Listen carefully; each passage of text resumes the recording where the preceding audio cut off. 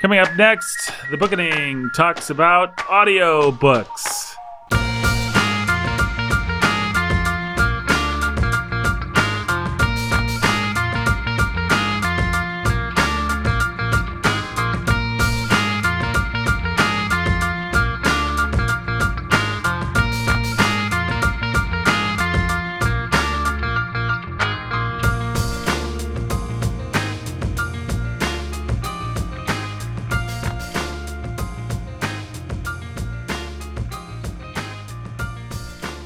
Hello and welcome to the Bookening. I am your humble and obedient host. My name is Nathan. I am here with the pastor who's a master of literature, reading, books, words, sentences. That's me. I'm good at reading words. He's good at reading words. He's right up there. He's good at reading situations. He's good at... What else are you good at reading, Jake? Hearts. Hearts? The Times. The New York Times. Yes, all the yeah. All the things. All the things. Anything. Especially the New York Times. Tea leaves. What else can you read? Yep. Palms. Mm-hmm. Tarot cards. Yep. And all other news fits print. Hey, Jake, how do you get Brandon to lose weight? You know, some things are impossible. No, this is possible. You pay the ice cream man to keep on driving. That's hilarious. Did you hear about the time that Brandon took her pants to the dry... Or no, sorry. I'm remembering Whose pants this. is Brandon taking to the dry? You know, I'm just... Sometimes when I remember things in my brain and I'm not reading them off of my phone, I swap out genders, especially when I'm talking about Brandon. Yeah. You remember when Brandon took her pants to the dry cleaners and the lady said, "We don't do curtains." You remember that? Yeah, that's amazing. What about when Brandon put on his lipstick with a paint roller? Because he's so fat. Right. He sat on a nickel and whoever's on the nickel, Hamilton or whoever, had boogers squeeze out of his nose or something. That is also a thing that we remember. It's not a Yo Mama joke or anything like that. I don't know why anybody would think that. These are just recollections about our good friend Brandon Chastain, whose son managed to cut his internet line to his house somehow. And, yes. He's not sitting quietly in the corner. He is tragically out of internet service. Well, Brandon is so fat that when she went bungee jumping, she broke the bridge. That's not true. Brandon is not a girl. He's never broken a bridge that I am aware of.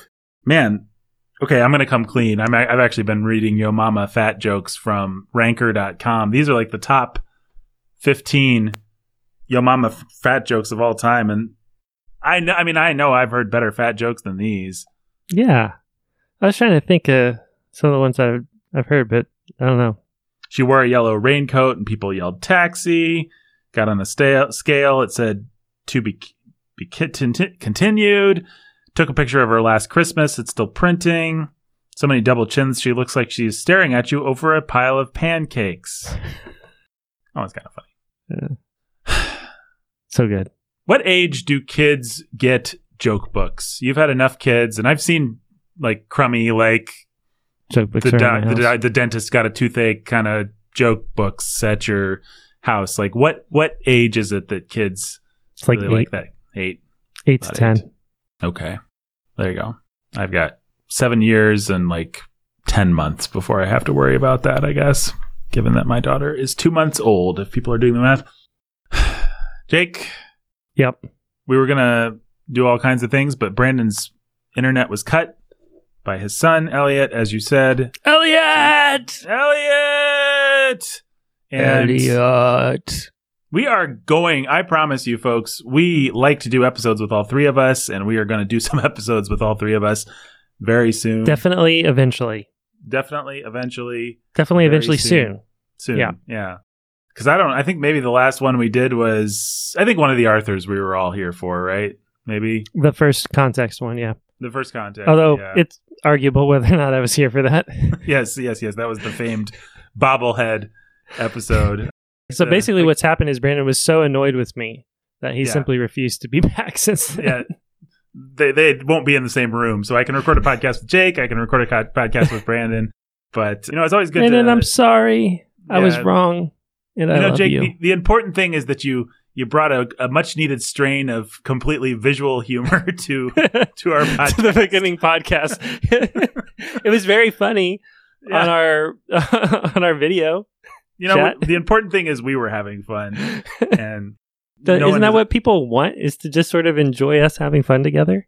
I think that is basically what people want, except for those grumpuses that leave us 1 star because too much banter, man. Too much banter, man. That's how they talk too. I'm going to see if we have any new reviews. And folks, we actually are going to talk about a subject today. We have one of those. We do have a a real subject. One. Yep. We're kings. We have a subject. Let me see here. Reading the most recent. We're learning how to become kings. Mm-hmm. Yeah, you should move to Evansville. We're going through a really fun sermon series. Jake just preached on Proverbs. I'm going to say it. One of the best sermons I've heard Jake give. So thanks. You want to look it up? You can find Church of the Kings on where you get your podcasts, and it's the second. Actually, it's the first because the first one we actually had an audio snafu. So it's the first audio recording of Jake preaching through Proverbs. And Proverbs 1, 8-19. Pretty interesting and edifying stuff. Probably stuff that you dummy, haven't thought about. Really, you probably just read this chapter and thought, it's about something. But what? Don't become a pirate or a gangster? Well, doesn't apply. Check. Moving on. It's the part about all that, let's lie in wait for someone and spill their blood, all that stuff. When somebody comes to you and says, "Come, let us lie in wait for innocent blood," don't do it. Yeah, we've got a lot to say about that. A lot. Yeah, we have so much to say that I think there will be much to say about it this summer. I think you might hear some of it leak into our Sound of Sanity podcast because I'm excited about how many different sort of cultural and pop cultural things there are to talk about. Some of our other wheelhouses, or what do you call them? I was thinking about it again today. Well, you brought up today in our discussion about it, the entertainment side of things, and then you should give them a 30-second explanation of where you went with that passage so they can get excited about all the different things that we're going to do with it. Okay, so later on, for one reason or another, I might have stumbled into some music from my childhood, and boy, does it apply. Well, Jake, I guess since we brought it up, people are probably wondering, and they can go listen to the sermon, but my basic summary of the lesson of that passage is you have this sort of seemingly extreme case. Solomon's writing to teenage boys, and he really is basically saying, don't join a gang, don't become a pirate, right? The truth is that boys tend to form gangs in general, and there are principles about gangs and mobs and how we're tempted to join them that apply and that scale all across the board. And so the appeal is really simple, and if you break it down into its component parts, it's really simple and actually really compelling. It's come with us. You're an outsider. You feel like an outsider. You want to be on the inside. Don't you want to be a part of the group, a part of the in crowd, a part of the cool kids? Come with us. We're going to do something really exciting, really crazy, really bold, really gutsy, really risky. Something that is actually wicked, that has the allure of the forbidden, that has the appeal of it's otherly. Mm-hmm. And aren't there times in your life where you want to just rebel and break something beautiful, or hurt somebody or something that's innocent and perfect? Because don't you feel bad about yourself and dirty? We can do that, and we can do it together, and we can do it in a way where nobody will ever find out. We can cover it up perfectly, and on top of that, it's going to make us rich. And we're going to be all in it together. And it doesn't matter who on the outside of our group we hurt, because on the inside of this group, we're for each other. Mm-hmm. And so that's it. Come with us, man. We're going to do something manly and crazy and risky. Don't you feel like you're made? Don't you want to do something that makes your blood pump, that makes you excited, that makes you feel like you're alive? You're made for risk. You're made for adventure. You're made for something exciting. Actually, going down the path of wickedness is that. We're going to do that. We're going to do it together. We're going to cover it up. There's not going to be any consequences, and it's going to make us rich, and we're going to be all for one for all. And Solomon calls it out for what it is, and it applies across the board. for all the ways that we're tempted to join in cave to peer pressure, find ways of dishonest gain, and don't care who we hurt. And there are lines that once you cross them, they can't be uncrossed. And Proverbs gives us the pattern, and it applies to the woke mob, it applies to social media, it applies to entertainment, it applies to suburban little bicycle gangs. It applies across the board. And he gives us the way out. And and I think it's a key window to seeing how the world we live in works and the insanity of it all. And then it helps you understand why Lady Wisdom is crying out in the streets, which is what we're going to talk about this coming week. Yeah, and so how does it apply to books, you might ask? Well, for one thing, think about all the crummy, for kind of an old, silly thing, think about all the crummy 1940s and 50s pulp covers where it's like, what did Kathy do in East of Eden? What did the sultry minx, what terror did the sultry minx inflict upon the innocent? You know, like books of books, all entertainments, really, are sold on those principles. Let me show you something. Let me show you something forbidden. You can be part of the club. Then why did everybody go see that crummy Joaquin Phoenix Joker movie? To take a more modern example. Or why does clickbait say, number 6 will shock you? Here's 7 facts about Kanye and Kim's marriage and the horrors. They're, you know, once you start to sort of think in those terms, you will begin to see all kinds of places in your life. If you're anything like me, at least, maybe you're above this kind of thing, dear listener, but you'll see all kinds of places in your life where the only real interest to a thing, to that click, to that turning that page, to watching that thing, is to see something forbidden, to be part of the club that knows about the thing, and maybe to feed a little bloodlust or a little lust, and to feel like you can do it without any consequences. Right. So I think a great deal of it, without being one of those guys that's anti-novel or anti-whatever, you know, we on the Bookening, we like books, but I think a lot of probably even the books we've read have either been sold that way or do contain some element of that, actually, because it's a pretty potent way of appealing to people's baser instincts. Well, look, the first 9 chapters of Proverbs are going to be an awful lot about the ways that the draw of sex and death are used to manipulate you into wickedness, right? And sex and death are what sells. Yeah. So there it is right there. And Solomon nails our culture, nails our world to the wall in about 11 verses, about 11 lines.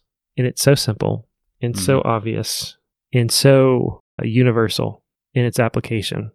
I mean, it really is Pride Month. It's abortion. It's your movies. It's the pressure you feel at work to be a part of a conspiracy to rob from your employer, whether it's time or your expense reports or however it works. It's all of that stuff. It's the mob in the streets. And Solomon nails it to the wall. Yep. And he says it's so dumb. It's so foolish. It's like, it's literally going out and throwing a noose over a branch, putting your head in it and saying, look at me, I'm going to catch a bird. Okay. It's so dumb that if wisdom was a lady, she would be like, you idiots. Why didn't you listen to that? Now you're going to die because you didn't listen to that. And it's going to be funny when you die because you should have listened to me. But instead you went and did that crap. And so you'll die and it'll be funny. Ha ha. I am beautiful and honest and true. And I'm here offering you life and joy and happiness and freedom from death. And you looked at me and you spat on me and went and jumped off a bridge and said, look at how I can fly. Yeah. It's kind of funny. Yep. I mean, it's terrible, but what else am I supposed to do? Moron. And that's about the attitude of Lady Wisdom. No, it really is. Like, what would you rather do? Marry the most beautiful, intelligent, awesome woman in the world or eat glass? Like, and you chose eat glass. And you chose eat glass, so... Moron. I'm sorry that your mouth is bleeding and that your stomach lining is punctured and that you're dying, but also you did eat glass, so you kind of deserve it. It's kind of funny. Yeah, no. But that's who we are. I mean, that really is who we are. We're a bunch of fools, apart from the grace of God, who would rather eat glass than marry beautiful Lady Wisdom. Yep. So, and that's the insight. And that's the folly that's bound up in the heart of every child. And we have a bunch of man-children running around who've never learned the first thing about wisdom and maturity. Mm-hmm. And so... Yeah, I think children are naturally pretty good, actually. I mean, they need to be taught to eat and go to the bathroom, but they'll probably know not to covet, you know? Why are we talking about this? I don't know, because it's what's on our mind and it's what we've been talking about off mic, and it's fun to talk about. And I don't know, maybe some listeners out there need to hear it. I mean, I bet some listeners out there need to hear it. Yeah, I forget how it came up. I said something about the fact that you were preaching, but you always preach. I don't know why I said that. I don't know, listener. You can hit the 15 back button and figure it out. Figure it out. Or maybe let us know, because we're not going to listen to this again. No, we don't listen to this crap.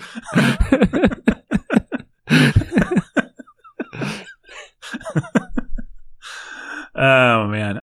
Yeah, Proverbs is awesome. Proverbs is so much fun to talk about. I know there's greater value to a book of the Bible than it being fun to talk about, but Proverbs is fun to talk about. Yeah, it's so good. So, yeah, that's what's happening at Church of the King. And we would be talking more about literature, but Brandon's not here. Hey, Jake, let's talk about audiobooks real quick. Right. Because we had a listener request that we talk about audiobooks, and I didn't actually talk to this gentleman myself. I'm not sure exactly what his question was. I assume he probably doesn't use audiobooks, and so maybe wants some practical tips, but maybe he also wants to know our philosophy behind using audiobooks and how we think they stack up to regular books and all that sort of thing. So, I don't know. You got some general thoughts about audiobooks? I think it's safe to say you and I both use audiobooks frequently, including to get through books for this very podcast. Yeah, and never more than I do now. I am probably the biggest holdout. Yes, you didn't do it for a long time. That's true. Yeah. Sorry, 1 second. Yeah, I'm probably the biggest holdout when it comes to audio, but I do not actually prefer audiobooks as a method. I really like to sit down and read a book and enjoy a book. I like the quiet of it. I like the in my head of it. I like the work of it in its way. It's just very satisfying to me in a good way to relax and just escape for a while into my own imagination. I like my interpretation of books better than most audiobook readers that I've ever heard. There's exactly one exception to that. Exactly one. Invisible Man. And it's The Invisible Man. And so, but when life is crazy and things just got to get done, and you have choices between the quality of content that you're going to be consuming, audiobooks are a really great alternative to no books or some dumb thing on Disney Plus. And they're often a really great alternative to the dumb podcasts you listen to, like The Bookening. I mean, goodness. No, so I don't know. One of the great things about audiobooks is just the ability to change the tempo. Hey, we're The Bookening. I just realized it's not better than The Bookening. That was a joke. It was a joke. The other crappy podcasts. Other dumb podcasts. Probably not even like Warhorn podcasts, but yeah, like NPR. Anything on like Fight, Laugh, Feast, or... Well, I guess that went without saying, I suppose. Yeah, I think it probably did. Well, look, you were... So yeah. I mean, and here's part of the issue, at least for me personally, and I now am preaching again on a weekly basis, which I was doing probably when we started this show. That's true. On campus. For at least the first year or two of this show. Yeah, I think I probably was. But things have changed too, where I would say the biggest changes in my life in the last year, apart from, we've moved to Evansville to plant a church, right? So there's that. Everything's changed. The relationships have changed. But my function and role in the church went from a lot of evening meetings with church friends and church people, committee meetings and things like that, and counseling stuff with people in the church in the context of, a bunch of elders and 6 or 7 other pastors and stuff like that, to being essentially a solo pastor. It's about to change. Ben's about to get ordained. But I mean, Ben's, he gets all his income, at least as of now, outside of church work. So it's really just like relationships and meetings and meetings and meetings, people, and then cram in whatever other study time I can for my sermon whenever I can. So I'm going to sit down and read something. I'm going to be reading a commentary or something that's going to help me figure out what in the world to say and how to feed and help people on Sunday morning. All of that is a lot of mental and emotional energy. And so my bandwidth, my personal bandwidth for sitting down to read a book like Watership Down or something like that is really, really diminished. And so audiobooks are super helpful. What a great, fantastic book.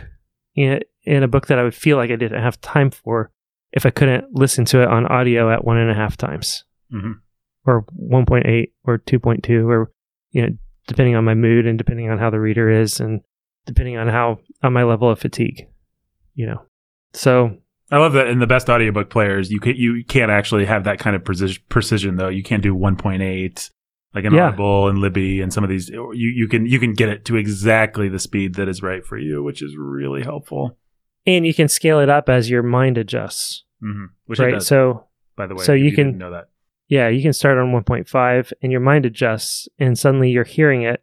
Like your brain does a thing where at 1.5, you're hearing it as if it was at 1. And then you can scale up from there to 1.7 or 1.8 or 2. And then after a while, you can scale up even farther. And at a certain point, it does become indiscernible. But there's a lot of pushing that you can do on your mind as you go. And that allows you to consume a lot of content in a short amount of time. And that's cool. And it's being filtered through your audio, your performer, and it's being filtered through what you can actually take in and really imagine and absorb at that rate. So it is a different experience. But guys, there's only so many hours in a day, and you've got to prioritize things. And so first things are first. There's your family and your church. And at the end of the day, we want to take these things seriously. The show exists to take literature seriously, but take it seriously in its proper place. And so you have the luxury, listener, of saying, well, I actually have the freedom in my life to read every one of these novels and to read them, on paper. That's great that you have that. I don't, but I want to just sit down and read and enjoy them. So I need to only read 5 or 6 of them a year. Okay, well, you can pick and choose. Yeah, exactly. The listener also has the luxury of not reading one of the books, which you are obliged to read all 12 of them or whatever it comes to. Yeah, that's what I was saying. You just pick 5 or 6 of them, right? Like, but we have to do them all, right? In order to provide you with helpful perspective on them. And so sometimes for us, and this is the sort of joy and curse of the show. Like, I would not have read near as many of these classic books, or consumed, I should say, near as many of these classic books as I would have without the discipline of this show in my life. But some of the ones that I have consumed, I would have enjoyed better. Yeah, I think that's true. And that's the give and take of it. And, that's okay. In certain books, at the rate at which we have to consume them, do get short shrift because of that, because they're not meant to be read at the pace we have to read. And that's okay, because the show gets done and we're able to offer insight into it no matter what. But sometimes, I think, a book like, this is a bad example, but a book like Gilead by Marilyn Robinson is a book that wants to be read really slowly. And you try to read it fast, and the faster you read that thing, the stupider it gets, right? The more you plow through a book like Gilead, the more stupid and inane the plot becomes. I've never actually given my thoughts on Gilead, so... Right, right. That's because the mysterious phantom set a trap for you. That was the first time he ever showed up. But a large part of the point of a book like Gilead is to just sit and be slow, and the way that you would more with poetry. Kind of soak it in. Luxuriate in it. Right.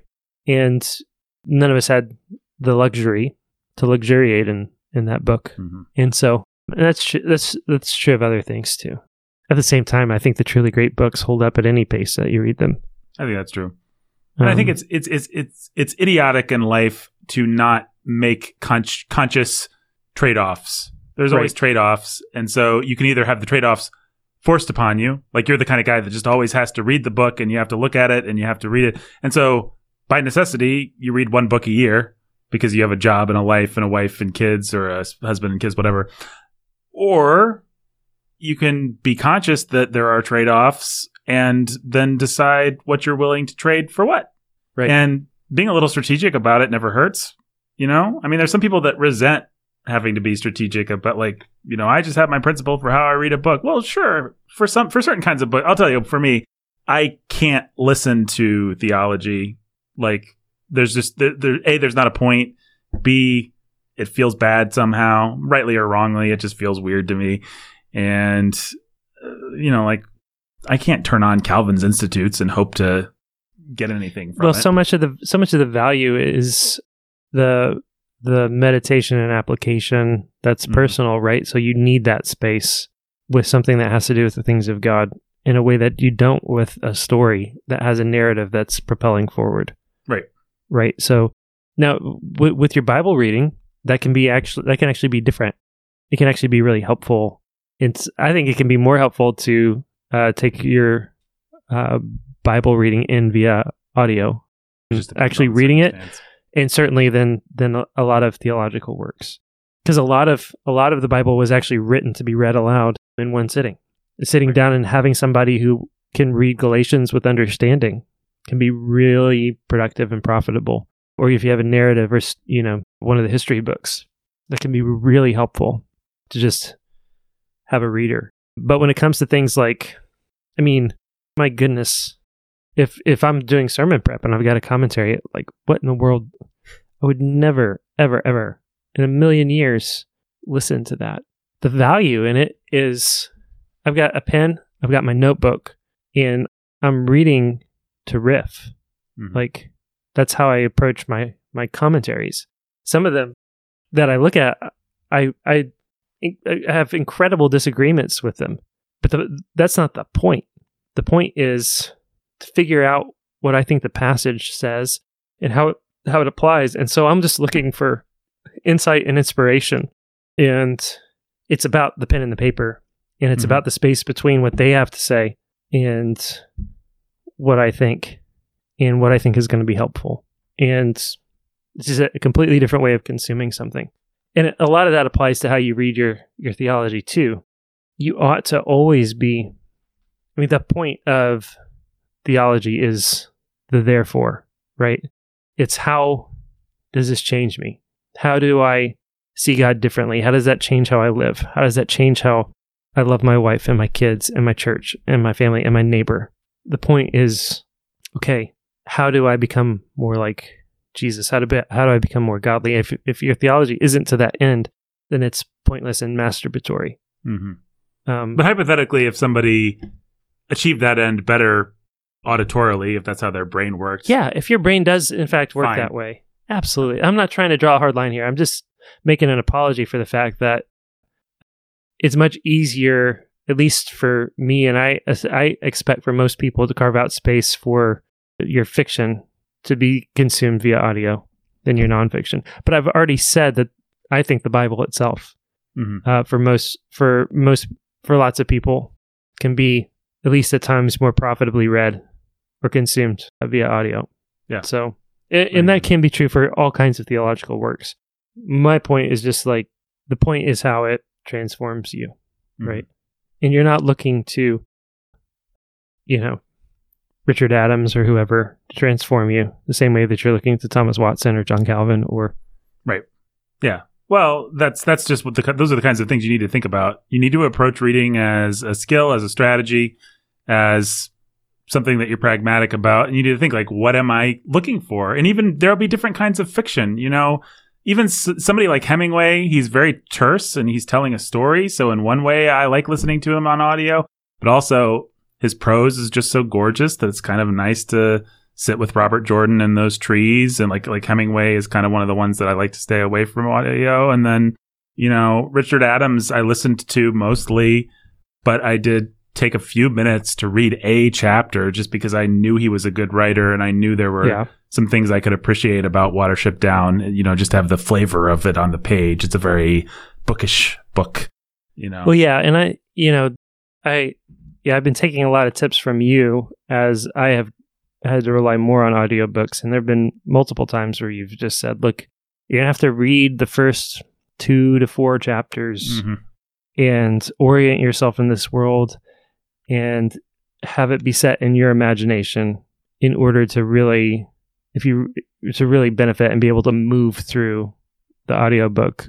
Watership Down is probably the ultimate example because you got all these dumb rabbits and there was just no way for me to anchor. I think you had the same experience, Jake. You just cannot anchor without taking a few minutes to figure out what this is. I couldn't get into the audiobook. I couldn't get into the audiobook. And Nathan said, you're just going to have to read the first several chapters until you have a handle on who the characters are and their names and some of these weird words that he's introducing a whole vocabulary to you at the same time as he's introducing all of these characters really quickly at the outset.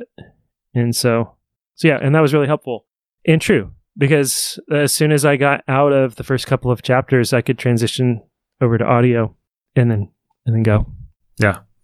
What a great book, by the way. I'm excited to talk about that one. If people haven't read Watership Down, that's one to read. It lives up to the hype.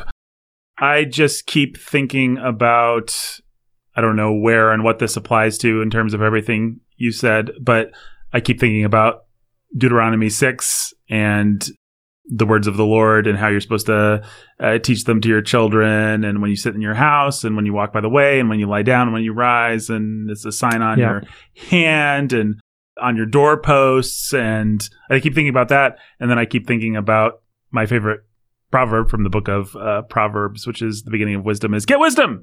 Yeah. I just think you have to be practical about this stuff. I love how specific Deuteronomy 6 is. Write it on your doorpost. Whatever works. Use the iPhone app or don't, or figure out how to have it all the time surround you. And we've never been in a better position in the history of the world to have our lives soaked with God's word and with scripture than now. I mean, you can just get in your car, go for a walk, put in your earbuds, and just have somebody in one of 13 different translations read the Bible to you. Right. Or you can pull it up in any language, in the original languages. I mean, you can do cross references, all kinds of web tools and things like that. And I think the same thing, to a lesser degree, applies to what we primarily talk about on this show, which is literature. You have so many tools, you just have to really be strategic, and I think not be married to any one tool. Know what works for you. Know the drawbacks. Know the benefits. The limitations. It's like what I always say about Wikipedia. People used to say, "Don't use Wikipedia. It's like looking through a smudged window," and I would always think, you can see a lot through a smudged window as long as you know it's a smudged window. You just have to know it's a smudged window, and then it's better than no window. It's better than no window. Exactly right. If your choice is between no window, I'm just going to say the same thing. But yeah, Wikipedia can be a very helpful starting place. It's just not an ending place. And depending on who you are and what you're in it for, Wikipedia can be just fine. And it's the same thing with audiobooks. I think one thing that's true of you, Jake, probably the most, and me the second most, and Brandon the third most, or not at all, is we all have varying degrees of narrative lust that has to be fulfilled. You are really in it for the story and you want to know how the story ends, which makes you in some ways a pretty ideal audiobook guy because you don't want to get stuck on the beautiful prose of whoever. You might appreciate it and enjoy it, but and I will, and certainly I appreciate certain writers more than others in that regard, but it is the story that I want, and it's why Dickens just ain't for me. Right. And I'm kind of a weird mix. I don't know what I am. I think I do have a great deal of narrative lust. And by the way, probably a better metaphor for that. I just haven't thought of it. A great deal of drive to find out what happens. See, it's not as good. Story grip. Story grip. Yeah. There you go. But also you can read Raymond Chandler and be happy. Right. I can read Raymond Chandler and be happy. And so I don't know what I am. I think it just depends on what it is and what I'm there for, which is different. I very quickly get bored if I'm reading something that's just plot. If it's like a Da Vinci Code or whatever the popular thing is, Gone Girl or something like that. Well, even something like Harry Potter. That was the first thing that came into my mind, but I didn't want to be the snob. But it's true. When I said you can sit and read Raymond Chandler and be happy, the analogy for me is I can sit and read Rolling and be happy. Right.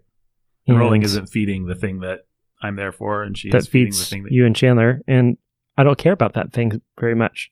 Yep. I appreciate it when it all comes together. When Tolstoy's doing his thing or whatever, like that's next level stuff.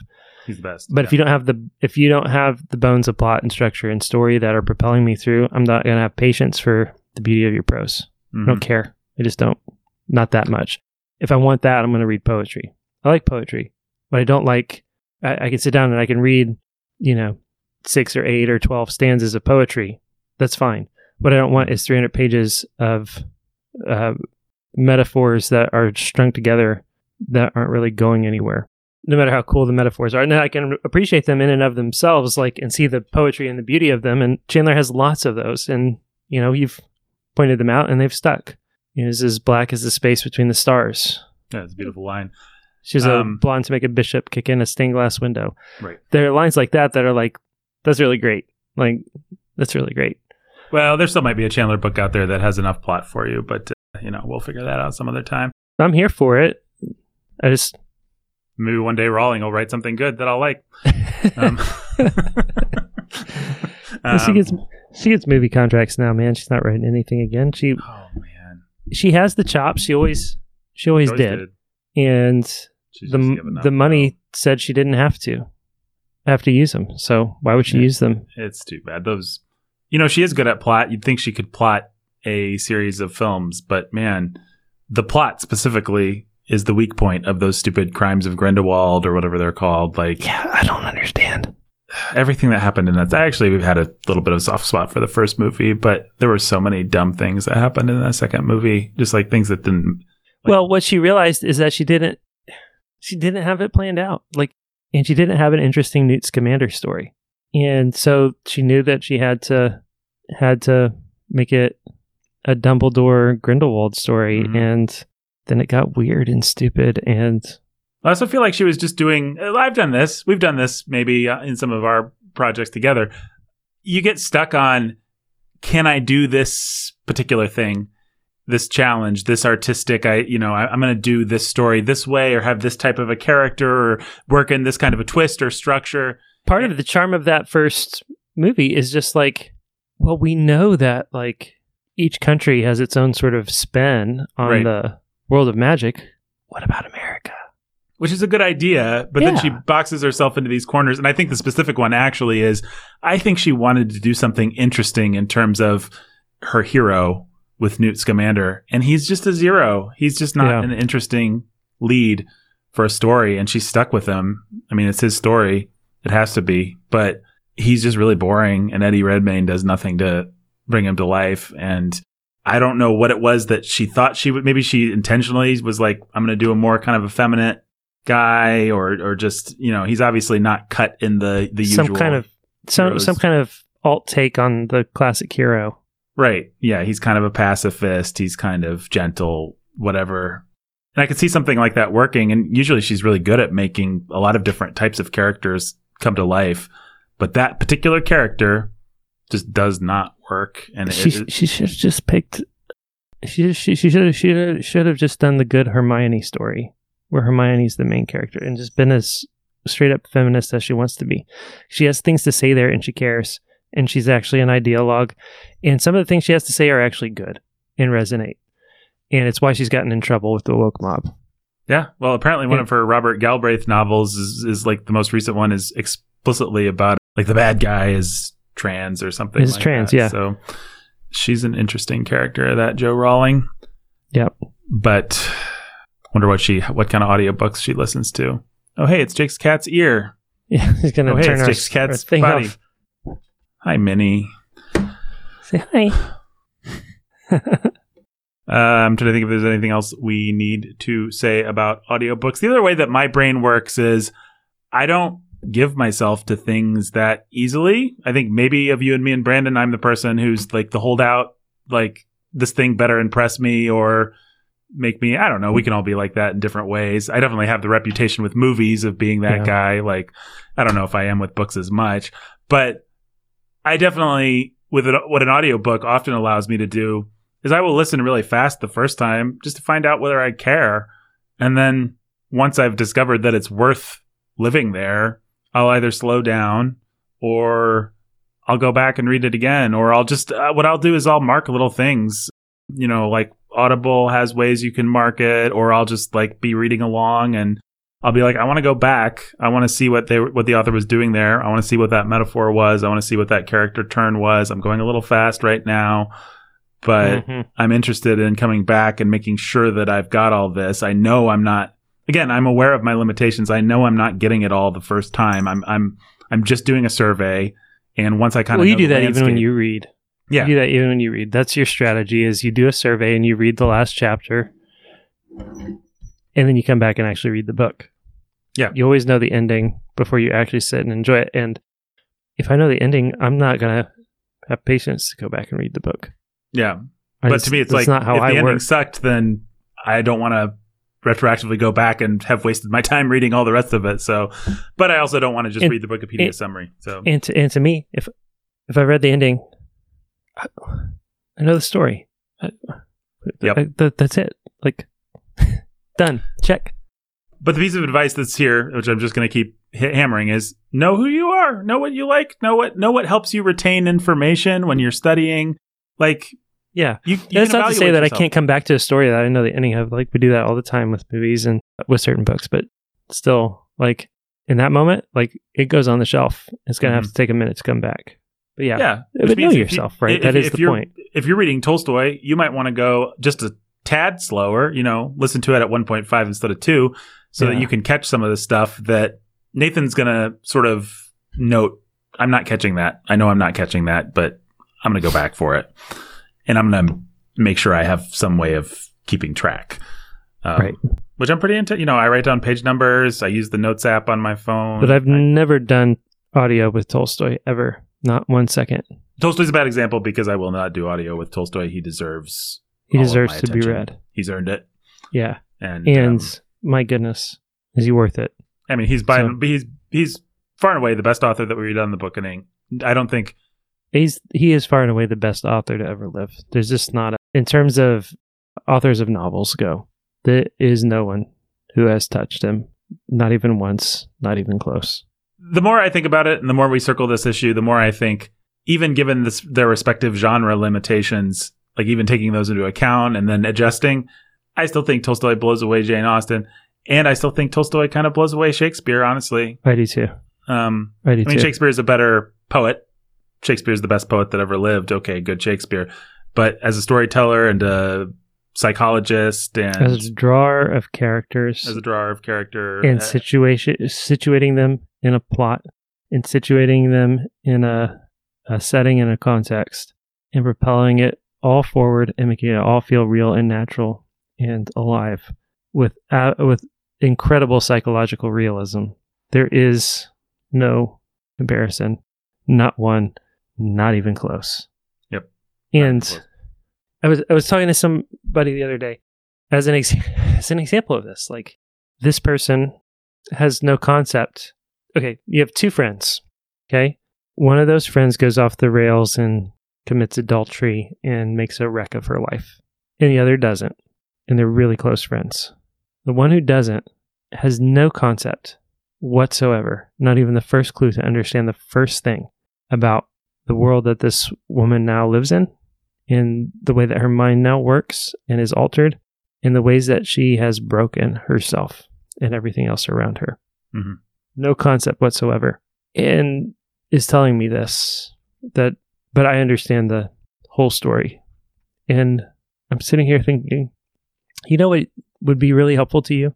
Is if you took this 19th century Russian novel and written by a man in a completely otherly world, in a completely otherly context than anything like what we're talking about, called Anna Karenina. Mm-hmm. And if you got to know Anna as drawn by Tolstoy, you would understand your friend. How in the world did he do that? And not just do it once with Anna, but over and over and over and over again with so many different types of people. Mm-hmm. He's amazing. I mean, he's just, he's a genius. Yes. I don't know it. Yeah. Tolstoy's the best. Incomparable. Yeah. I think that's all I have to say about audiobooks. Is that all you have to say about audiobooks, Jake? I think so. There's a whole other genre of books that are really great to take in via audio. And that is anything on the level of like dopey self-help or something like that. Jordan Peterson, Wim Hof, Scott Adams, yeah, all that kind of stuff. All your kind of David Goggins. Yeah. Whatever. Read fast, think slow, or, whatever. Yeah, there's absolutely no reason to waste your time reading the words. Malcolm Gladwell. Why would you read Malcolm Gladwell when you can listen to him? Yeah. If there's a book that's going to give you like 3 mental handles that are going to help you be like a better entrepreneur or help you get fit or something like that. Buzz through it, get the handles, and get out. Yeah. Do not waste your time. It's just, it's borderline a sin. Not really, but you know what I mean? Like, why would you waste your time? Yeah. So many better things to do with your time. Like watch Clone Wars. Yep, you could be watching Clone Wars. Yeah. Really, that's the subtext of this whole podcast. You could be watching Clone Wars. And so why waste your time reading? Exactly. I guess you want to stay practiced so that you can read the little things that come at the top, the little morals at the beginning of Clone Wars. At the beginning of Clone Wars, yeah. Yeah. That and cookbooks. What else is reading for?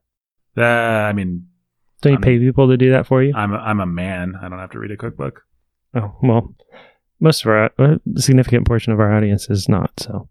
I would say 60% of our audience, 60 is, I don't know exactly where I'd put the number, but yes, a larger than 50% of our audience should mostly be reading cookbooks and maybe listening to audiobooks while they cook. Makes sense to me. I'm referring to the professional chefs that listen to our show. More than half of our show is made up of professional chefs. Yes, exactly. Professional chefs love the bookening. They thought it was the most stumbled on it thinking it was the cookening and they had a typo, but they're still here. So if you type cookening into your podcast app, it will bring up the bookening and it will automatically play it and you will love it. Yeah. And that's not fake news. It's true. Thanks for listening, chefs. Thanks for listening, chefs. And by chefs, of course, we mean women. They're the same thing. Let's face it. Well, Brandon's not here, but okay, let me at least do a little bit in terms of donor shout outs here. I feel like Frankenstein's going to win this one. Yeah, well, let's Jake, tell me what your favorite book that we've ever read on the bookening and a book that you think everyone should read and not listen to and should read over and over again at least once a month in order for their life to be edifying, complete, and fulfilled. Yeah. Say the name of that book, after every patron that I now shout out. Yep. Robert Round of the Lovebirds. Dracula. The Artful Anthony Dodger. Dracula. Little Anthony Cigar Store. Dracula. The Immortal Chelsea E. Jimmy Beam and Little Annie Oakley. Dracula. Dracula.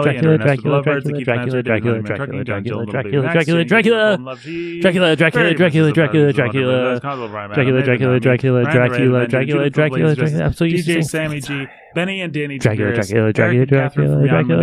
You know, I never do this. I never call out the people. I never throw down on the people who aren't supporters. They just kind of disappear from the list.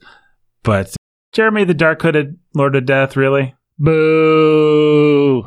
He's our friend, folks. We know him. So Jeremy the Dark-Hooded Lord of Death, no longer a friend.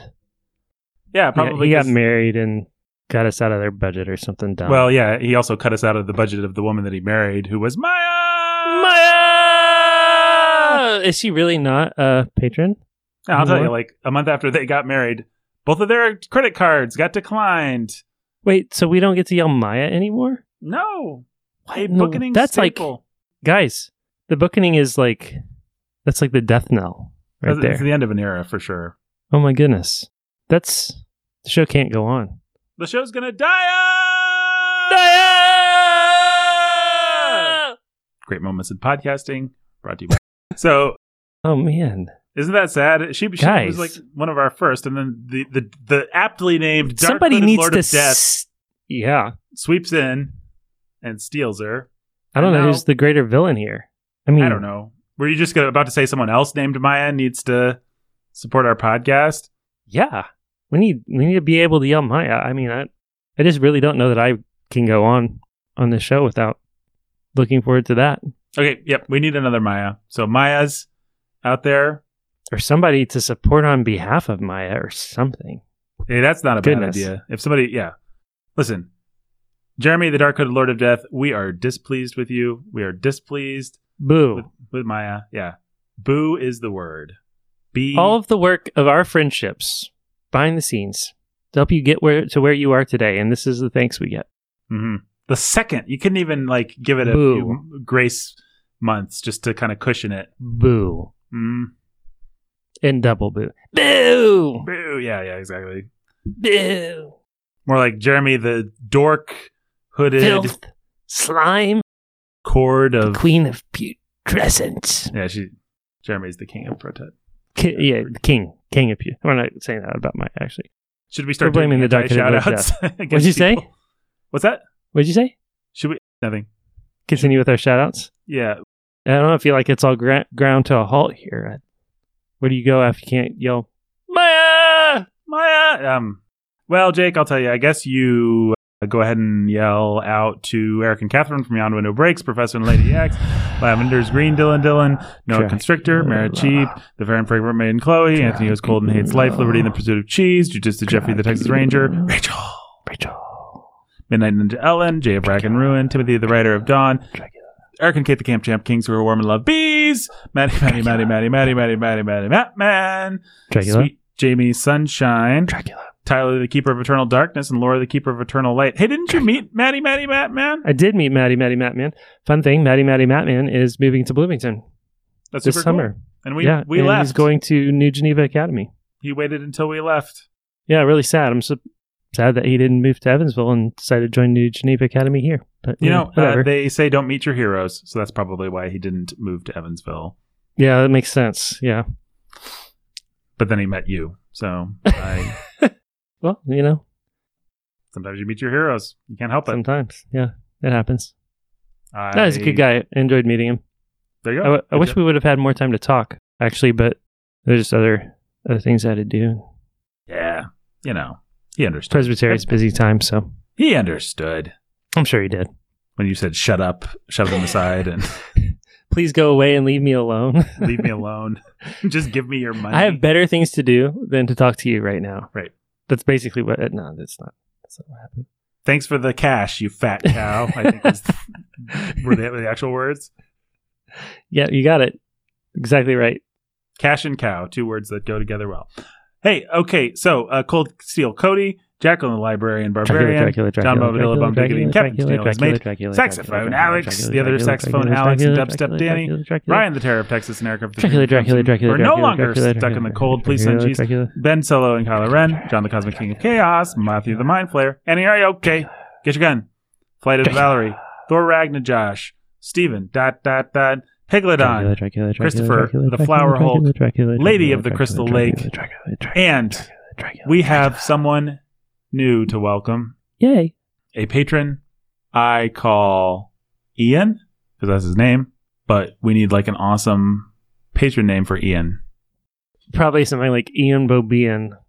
Banana Fofia. Would be really great. I like silliness as much as the next guy, but I am not subjecting Ian to Ian Bobian.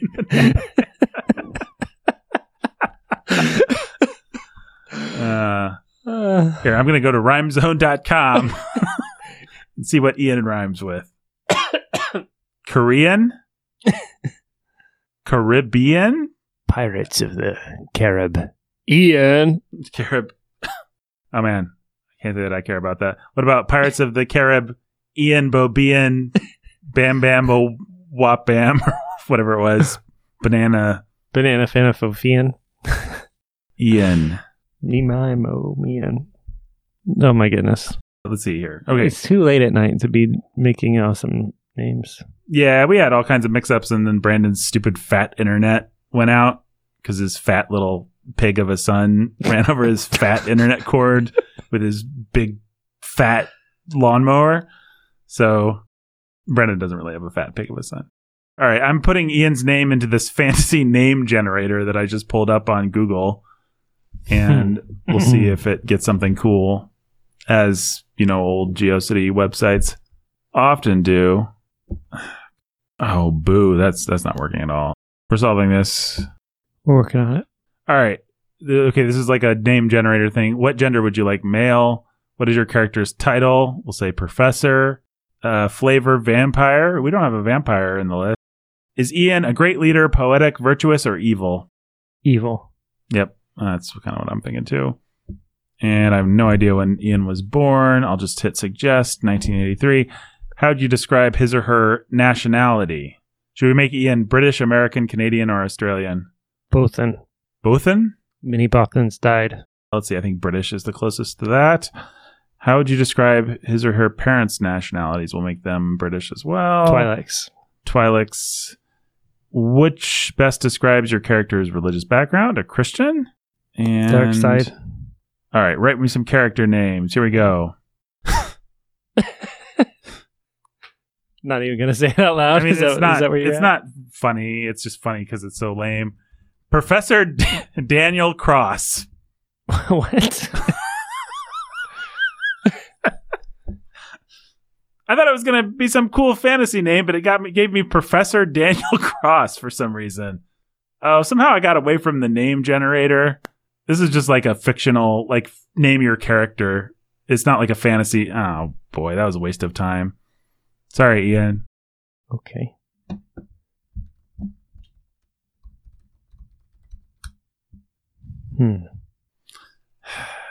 Really should think of these beforehand. All right. We're going to go with Dathomirian. Death and what? Dathomir is cool. I'm doing a name generator too. Oh, cool.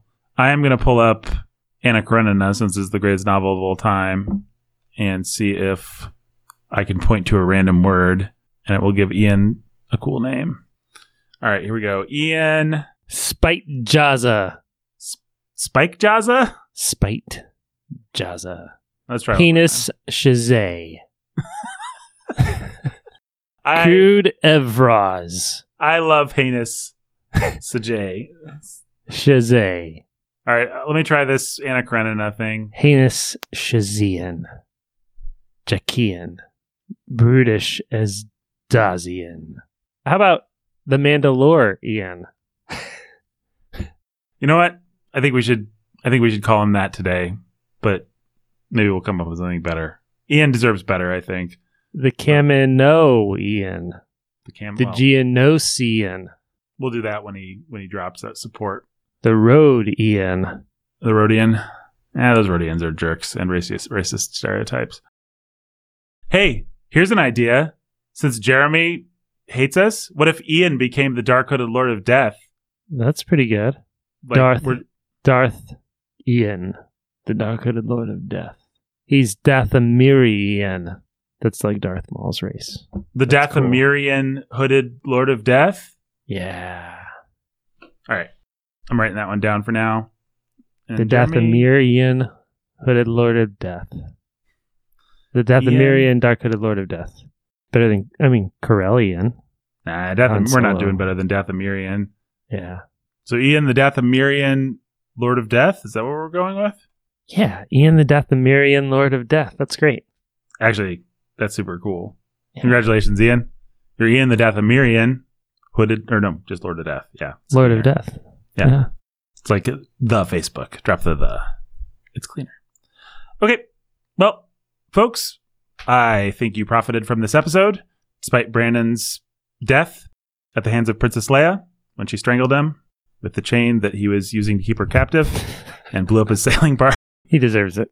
He deserved it, yeah. He should not have. This is why I don't go listen to the episodes that I don't show up for. You're not usually called fat? It's just 5,000 other things, right? I think I could say, what did we say last time? I think we said you had murdered someone at a baseball. I don't remember why that or where this came from, but we said that you were at a baseball game where you had shot several people. What? Got me. Yeah, we got you. The authorities haven't caught on yet. But No, but we did. we gave you a sick burn, verbal wise. Yeah, no, it was great. Yeah, so Brandon's fat. We accuse you of being a murderer of children at a baseball game or something. I don't really remember the context. I'm sure our listeners do. All right, folks, I hope that you read the book of Proverbs or listen to the audio version. Do that strategically.